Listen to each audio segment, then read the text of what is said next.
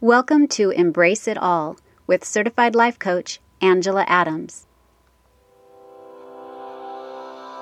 Every stage of our lives brings new challenges and opportunities. And did you know that you can love and embrace all of it? Come with me and let me show you how. Are you ready?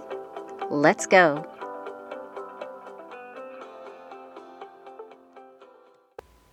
Hey everyone, welcome back. So glad you're here.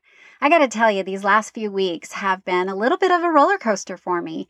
I've really had to do a lot of thought work myself, really paying attention to my brain when it offers me self-doubt. And I was so grateful for my coach today. She pointed out that, you know what? No one should be alone with their brains.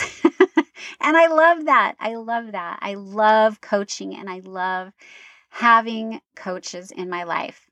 Anyway, so these last few weeks, as I was thinking about it, if these weeks were a book, I think the title would be, I Just Want to Fix It. So all of my kids are grown and out of the house, and I try to stay in touch with them at least once, sometimes more than once a week, either through a phone call or text. And over the last few weeks, each one of them has been sharing experiences or challenges that they are facing right now. Like my daughter in the hospital that she works in is actually going through some staffing changes. And so this means that her schedule will change and she will be doing the night shifts for the next several months. Thankfully, my son-in-law will be able to watch my grandsons, but not having a normal sleep schedule on some of those weeks it's really tough. And then to top it off, my son-in-law might even have to have a work schedule change as well, which might throw another challenge into this mix. And then one of our sons was playing soccer several weeks ago when he felt a pop at the bottom of his foot, which is never a good sign, right? Anyway, so he has been dealing with an injured foot now for a few weeks, and it seems to be getting better, but it's still hanging around. Another son just has voiced a few times just how frustrated he is with his job and even with just the way his life is going right now. It's just not exactly the way he had pictured it would go. And then our youngest son was stuck on an airplane last week on the tarmac, waiting to take off for over an hour. He was coming home from South Carolina, going to Utah, and because of flight and weather delays, they were actually sitting on the plane. There was no air, and he was stuck. And as if this wasn't bad enough, and I know it happens, but he then sends me a text that says, but that's okay. At least the food poisoning that I had last night is gone.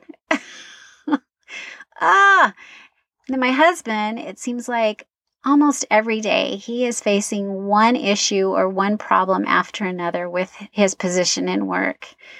On Tuesday, I was hiking with some friends when one of my friends tripped on a rock and fell face first going downhill. She luckily missed a rock completely, didn't hit her head, but in the process injured her hands and her knees pretty well. Another friend of mine, I found out, is suffering from the loss of her father. And another friend this week had to say goodbye to her son for 2 years while he serves a mission in a foreign country. Each one of these people that I love dearly was hurting or frustrated or grieving in some form or another. And all I wanted to do was fix it. Do you ever feel like that? Maybe we women and moms feel like that more often. I don't know. Maybe everyone feels that way. But as mothers or parents, we naturally love and want to protect our children, don't we? And it carries over to others that we're close to. When I hurt and I grieve and feel disappointment or any type of negative emotion, it just doesn't feel good. And I find myself wishing that it would just go away. So when someone I care for is feeling these feelings, I just want to take those feelings away from them. I just want to fix it and I want to make it all better. Like how a Band-Aid and a kiss would make my little children, better whenever they got hurt. And often Does this happen to you? I don't know. It happens to me often where I'll lie in bed and I'll think of ways that maybe I can help with the situation or what I can do to make everything better. But here's the deal. I can't. I can't make anyone feel better. I can't take anyone's challenges away from them. It's not possible. And honestly, I'm not supposed to. None of us are. In fact, that's not what they need from me. Now, I want to dive just a little bit deeper. When we think or when we have that fix-it mindset, we want to fix things, we want to make it better. We're thinking that we want to make the other person feel better. But in reality, what we really are trying to do is we want to feel better ourselves. Now, I want you to think about this. How do you feel when you watch your child or anyone that you love go through some type of difficult situation? When this happens to me, I tend to worry a little bit. Okay, I can hear my kids now. Really? Just a little, Mom? Okay, sometimes I worry a lot, and I don't like that feeling of worry. So if I can find a way to fix their situation, I can be free from feeling that worry about them. Does that make sense? My brain thinks that if I can fix the problem for them, then they will feel better and I can feel better too.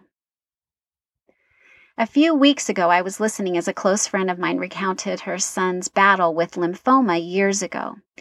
And as she cared for her son and she was witnessing his terrible pain and the horrendous side effects from the treatments he was receiving, all she wanted to do was to take this away from him.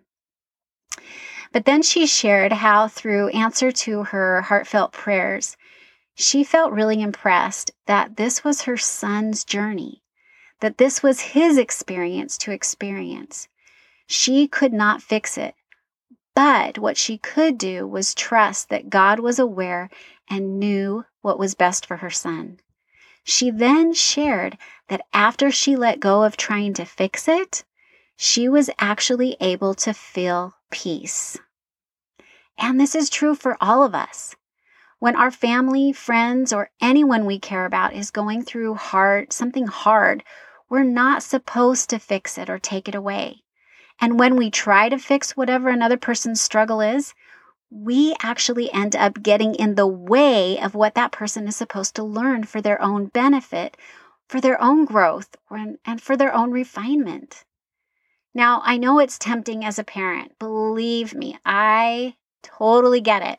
We want to protect our children, right, from feeling any type of negative feeling or hurt, or we want to protect them from having to go through hard things. But when we shield or try to protect our children from doing hard things or feeling those disappointments or sadness, they are not going to know how to navigate when they get out in the real world. Not allowing our children to experience those negative feelings or the hard things while growing up really robs them of the ability to learn how to become resilient and grow in the process.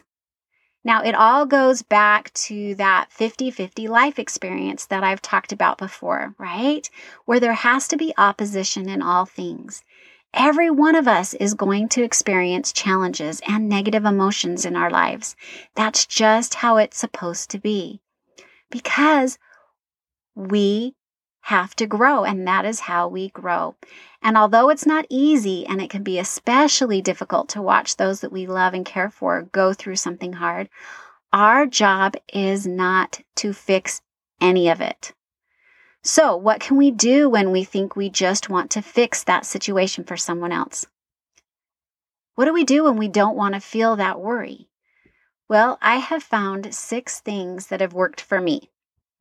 Now, before I say these 6 things, I just want to let you know that I'm not perfect at any of them, but I really am working on them. Okay, number 1, understand first and foremost that what they are going through may be hard, but it is for them to experience. I cannot take it away. Number 2, I can support them and love them where they are by keeping my opinions and my judgments out of it. Right? They don't want to hear what I think about it. They don't want to hear any of that. They want to know that I support them and love them. Number 3, taking the time to just listen. Maybe all someone needs is just a listening ear. Allowing someone to just talk without trying to offer solutions may be all the help they want or they need. And I know this is not always an easy thing to do because we think we know. But that leads me to number 4. Ask questions for understanding. Don't assume you know what they need. Let them tell you, and then you can help them as you can. Number 5, comfort and encourage them. This may look something like a simple hug or even cookies or chocolate or a visit. I don't know. But it also can mean reassurance of your belief in them and their ability to go through this hard challenge. And number 6, if you know me, you know what I'm about to say. I never forget to pray. God knows what they are going through much better than I do, and He knows what they need. And through His Son, Jesus Christ, He can give them the help that they need. Now, just so you know, again, I am not perfect at any of these things, but I am so much more aware when I get into this fix-it mindset. And I can tell you this, that when I do show up this way, it makes all the difference. Understanding that it is not our job to fix other people's challenges will free us from worry, and it will allow us to give them exactly what they really need. Love, a listening ear, support, comfort, understanding, encouragement, and faith. All right, my friends, that is what I have for you today. Have an amazing week, and I will talk to you soon. Have you ever wondered what life coaching can do for you? Sign up now for a free coaching consultation at AngelaAdamsCoaching.com. I would love to be your coach.